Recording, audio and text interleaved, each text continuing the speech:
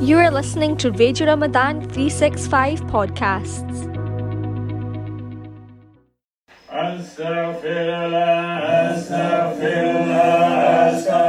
Welcome to Millennium Discourses with Sajjad Ayub and Sheikh Ibrahim Skatema. Today we'll be discussing Discourse 20, Spiritual Context. Our fundamental kind of problem as human beings is that we experience ourselves as existing separately from the world. We sense that we are discrete objects, not connected with anything else. And that experience of separation from the world produces a problem because if you construct that idea of separation in terms of a set of binary opposites, it means I'm very small and it is very big. I'm very vulnerable and it is unassailable. In fact, everything that I could sort of define myself as, I will always see myself as necessarily the one under threat. So to see yourself as separate from the world is actually a very alienated and threatening place to be. It turns out, though, that our experience of being separate from the world that we're in is a learnt experience. It's one that got accumulatively sort of built up, greater and greater sense of difference as we accumulated a sense of identity of who we are. I'm this person, I have this biography, I have this story. And so all of these sort of ideas of distinction and separation eventually creates the conditions where you do experience yourself as alienated and under threat.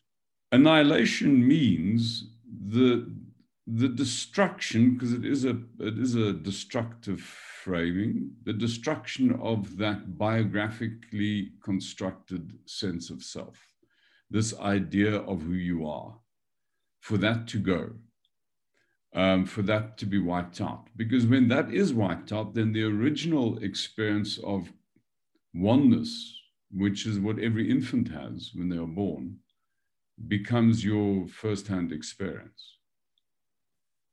So this annihilation, in that sense, it's a state that we would wish for, and it's a state that we would pursue to experience. But the reason why the word annihilation is useful to understand the state is basically that this thing is not for sissies, because it really is about dealing in death, dealing in your death, in the end of your sense of existing as a discrete individual, the end of your biography, the end of your boundaries. So sometimes people call it the metaphorical death, but it's very real nonetheless. So that's how I understand that. That's why I think annihilation is, despite the fact that the language is dramatic, it certainly is something that I think one should seek to pursue and achieve. I laughed when you said that, the most dangerous things to get those that we think to give us the final solution, because we've got, we've had the thought that we had the final thing that will do it. I mean, you used the metaphor of folk playing the lottery. Tell me about that. Well, there's this tendency we have to think that I can do something extreme and then my life will be fixed. And I mean, that can be really extreme. So there's an understanding of this in anthropology, and it's called millenarian movements rather. And what a millenarian movement is concerned with is this understanding that at the end of time, we will all be in paradise, and all that we have to do is basically destroy the life that we have. So there was, and there's a very good example of this, there was a cult in the Eastern Cape in South Africa in the late 19th century that was started by a young woman called, in fact, a girl. I mean, she was not a lot more than a pubescent girl. Her name was Nomawuse. She had a couple of visionary experiences where the ancestors came to her and said to her, if the people, that is the Xhosa people of the Eastern Cape, slaughtered all their cattle, killed all their cattle and burnt their crops, if they did that as a sign of faith, then the ancestors will come back from the dead, the whites will all be chased back into the sea, and they'll live in a paradise where there'll no longer be any death and everybody will be happy ever after. Basically, that was the idea. And the problem is that this young girl got a following. And so they did that. They slaughtered the cattle and they burnt the crops. And what ensued is the most horrendous famine. I mean, obviously, you know.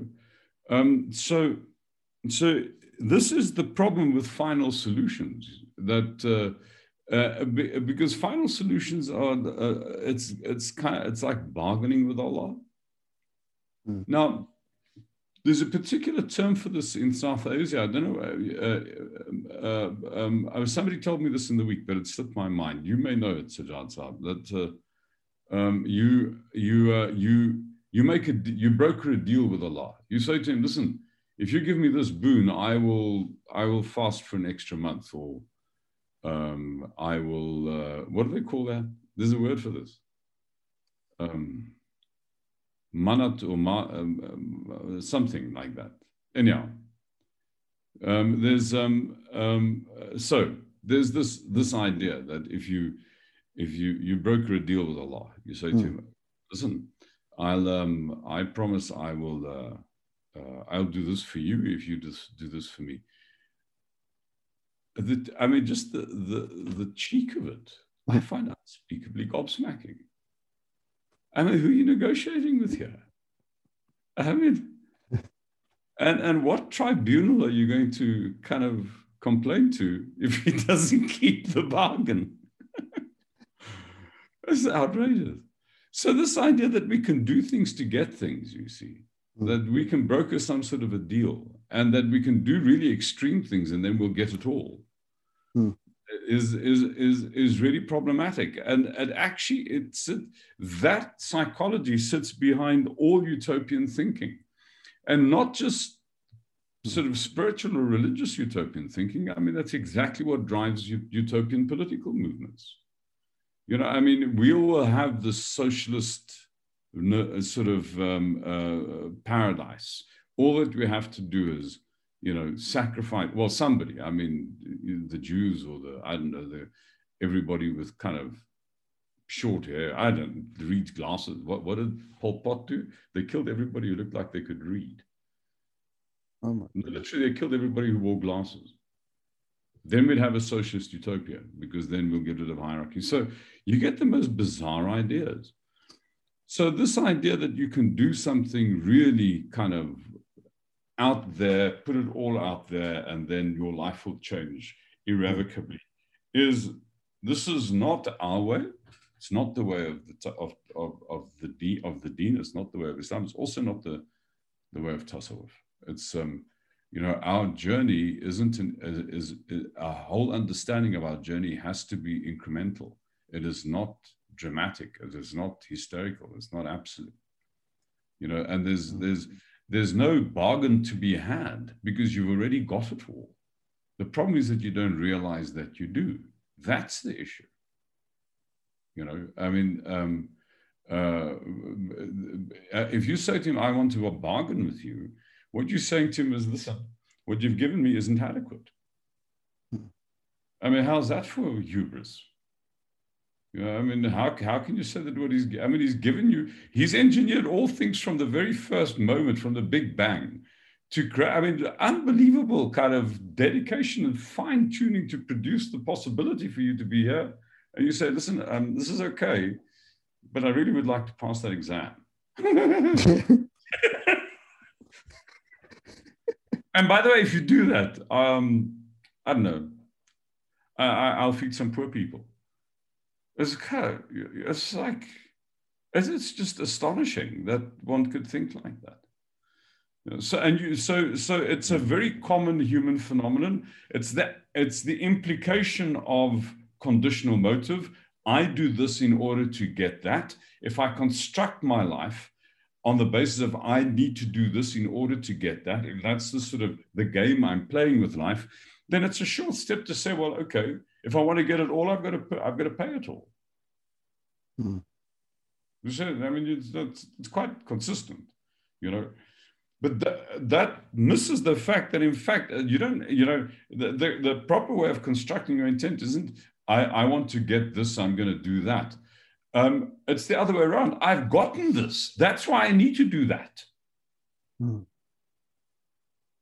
I've already had it all. And now I'm sitting with this boon, which it's like having, you know, if you don't milk a cow, she stops giving milk. If you need to dry a cow off, you know, if you want to dry, and you need to dry a cow off, otherwise she won't conceive. So if you get into your next cycle, you actually incrementally milk her less and less and less every day, and then she dries up. Then you no longer get milk. In other words, if you want to stop the milk coming, create the conditions where she no longer gives the milk. If you want to stop the boon coming in your life, you're like a cow, Sajjad. If you want to stop the boon coming in your life, then stop giving. Ah, that's an interesting concept. So if you want to stop it, understand your action doesn't need to be driven by what you're trying to get. Your action can be driven by the fact that there is so much. I can't stop it. It's overflowing from me. I'm not giving to get, I'm giving to give. That's called being unconditional. It's the exact opposite. It's the exact opposite of the hysterical kind of, I mean, you mentioned the thing of like the casino, you know, I throw it all down in the big gamble. It's the exact opposite of that. It's saying, I've already got the casino. I've got it all. I'm throwing it down because I don't know what to do with it. It's too much. It's like my neighbor's got an apple tree full of trees. I mean, so many apples, you know, you can't, no human being can possibly eat this. So he's giving away apples. Of course he's going to give away, well, otherwise they're going to rot otherwise. So it is with your life. You've got so much, there's so much boon to your life, and every human being's life is like this. I mean, not just the privileged. Every human being's life has got so much boon associated with it that in fact, if you just allow it to carry on going, there'll be more of it. But very little of it is yours. It comes through you. It's for others. Yeah, so don't give in order to get. I mean, I'm not saying this is a moral statement. Let me reframe this. When you give in order to get, then the place that you're operating from is an emptiness that will never fill. It's a bottomless emptiness. And the way to understand this is the idea that is to look at how we pursue money. You know, we think, you know what? I feel a bit insecure. If I only had, you can pick the number. I mean, you know, so, you know, £1 million in the bank, then I'll be fine. Yeah. You get the £1 million, and then somebody tells me, you know, this could happen to you and that could happen. Oh my God, you know, that's true. You know, yeah, I could lose the £1 million. Actually, I need 2. You know. So you're getting, where's this going to end? Do you honestly think that each increment of the pounds being more is going to make the insecurity on the inside any less? It doesn't actually, it makes it worse because there's more you can lose. So the emptiness inside doesn't get filled by the stuff. You can get as much stuff from the world as you like. It doesn't have to be pounds. It could be whatever. It could be whatever tickles your fancy. You know, could be dollars. It could be cryptocurrency. Cryptocurrency, yeah, exactly. You know, lots of nothing will make you very happy. Right. Yeah. So yes, carry on. Yeah. So in this 21st century, as in the last century world, we're all trying to get there. You know, it goes back to we're trying to get there, but it never seems to happen. You know, and is there an answer? But I think you've kind of answered that already. No, it's like the idea of the pot at the end of the rainbow. You know, I mean, the rainbow. It doesn't stay on that hill. You get to that hill, it's on the next hill. And you get to that on the next hill. You know, that's one of the implications of the sa'i. On Hajj, you know, the sa'i, the running between Safa and Marwa. Mhm.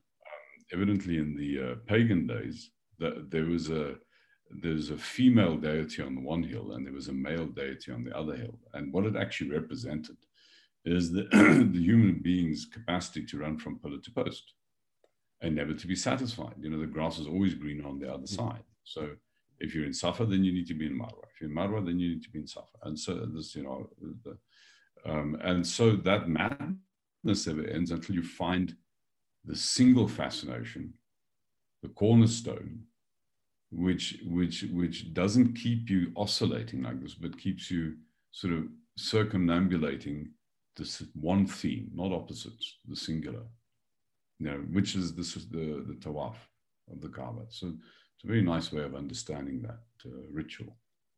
Mm.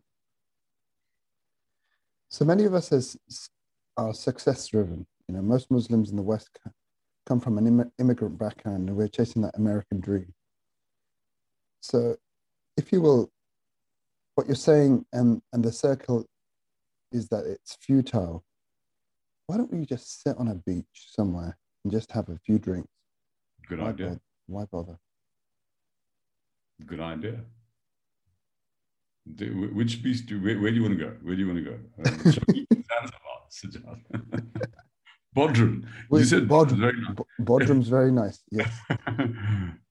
We start off with Bodrum and then we go Zanzibar. Then we go to Zanzibar. Yeah. Okay. No. I mean that's only in gesture, clearly. Mm. Well, the thing is that you then basically you'll get mastitis. I can see you've got no agricultural background at all because you look a bit bemused. So one of the things that happens to a cow, this is coming back to our cow message. One of the things that happens to a cow if you don't milk it and you leave too much milk as you're trying to dry it, is that it gets mastitis. Mastitis is a terrible disease. Women also get mastitis, by the way. It's an infection in the mammary glands based on the fact that the milk's not being cleared out. Now, if we say you're here for something to flow through you, and you then go and sit on a beach so that it doesn't flow through you, you'll get inner mastitis. It'll go rotten in you. You see, I mean, the purpose of your life is to make a contribution. It's not to get something. I mean, so we aim our children completely up the wrong kind of alley, not because we equip them to do stuff.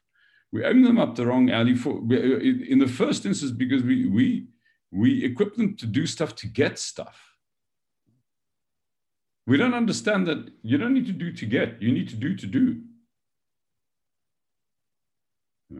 And then what's even more tragic is that we equip them to do stuff to get stuff, even if the thing that they're doing to get the stuff is soul destroying for them.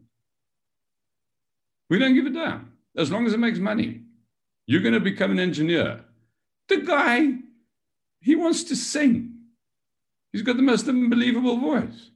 Or, I don't know, he wants to become a street musician. Or, you know, I mean, or a doctor.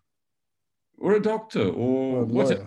Yeah, whatever. Or maybe he doesn't want to go to university at all. He actually just wants to be a shopkeeper because he's damn good and he loves the shop.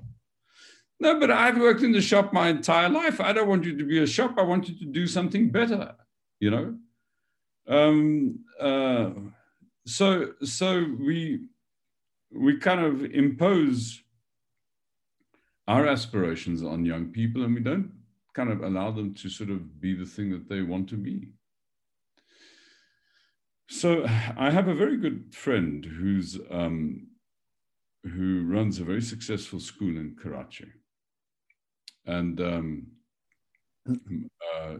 his story was interesting because I think he went to the US and I can't remember what he initially started to study, but then he decided, I mean, it was something more useful. I don't know. But then he decided he wanted to study teaching. And I mean, you can imagine, so this guy's not much younger than me. So you can imagine what how a parent from Karachi who was funding their son to study in the US, who was then supposed to be doing something useful, and this guy decides. I mean, this would have been in the 70s. This guy decides he's going to become a teacher. You know, honor the teacher. You know, no, I mean, give it to the dad. I mean, he said fine, and he supported it. And actually, this guy is now running one of the most successful schools in Pakistan, and has actually become, you know, a seriously influential person. And it shows you. I mean, don't get in the way of somebody else's aspiration. Mm. Yeah. So we should get behind our children that want to aspire to do. What about if they don't know what they want to do? Well, that's a problem.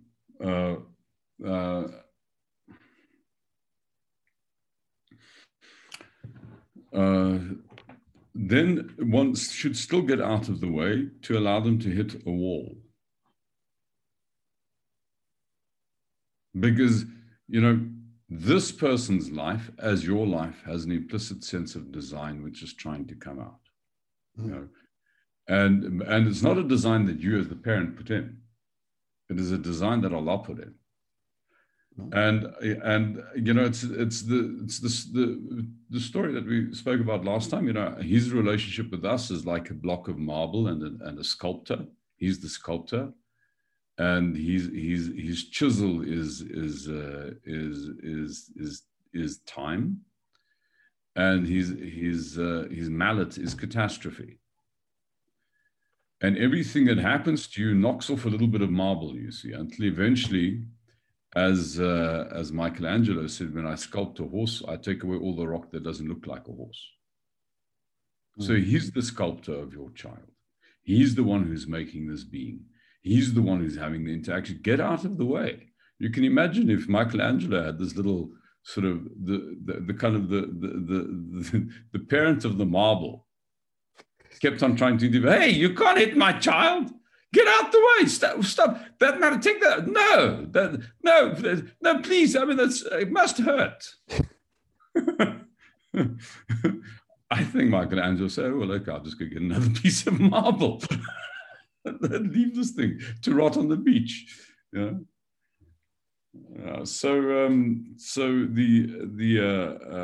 We have to trust that our children's lives have a implicit sense of design. And that design will come out, and that we need to do a lot more of a getting out of the way than sort of taking care of. And this is really apparent in families where there's a lot of privilege. You know, I mean, where children don't have to struggle and they don't have to suffer. You know, I mean, how often doesn't that completely destroy people? I don't know if we spoke about it last time, but we might have. That we had I just came across a biography of John Paul Getty. Did we speak about Getty? You know? Yes, we did. And I think we did. And every one of his children became a catastrophe. I mean, like terrible, disastrous people. You know, like just the wealth completely destroyed them. The biggest curse on their family was wealth. So us providing for, making possible for, maybe that's really not necessarily the right thing. You know, you've got to get out the way, not stand in the way of this being becoming what they're supposed to become. I mean, some may find this message a bit depressing. Is there another way to see it? I mean, you've kind of elaborated. Yeah, get out of the way, allow. Yeah. That we are here to do stuff. We're not here to get stuff, is the point. Yeah. You know, and when we calibrate what's significant in our life purely on the basis of what it gets, either by way of wealth or accolades, this is not setting our children up for a happy life. because it's getting them chasing something that's completely ephemeral. And in a similar vein, it's the same implication for success. I mean, the successful life is one that has been expended. So if we say that you've been given this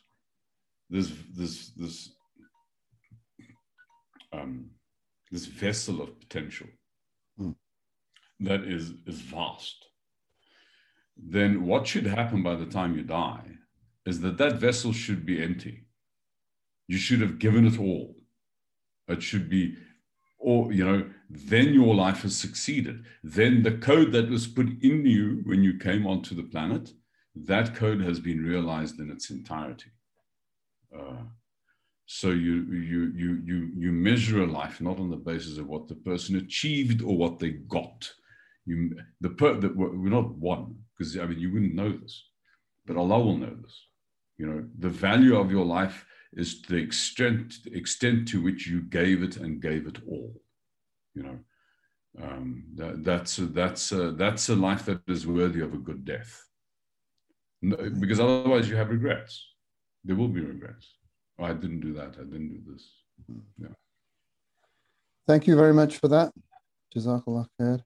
And until the next episode, Assalamu alaikum wa rahmatullahi wa barakatuh. Listeners, you are listening to Millennium Discourses. We will be back tomorrow with another topic. We would like to thank Etzko Skatema. Till tomorrow, Allah Hafiz from us all.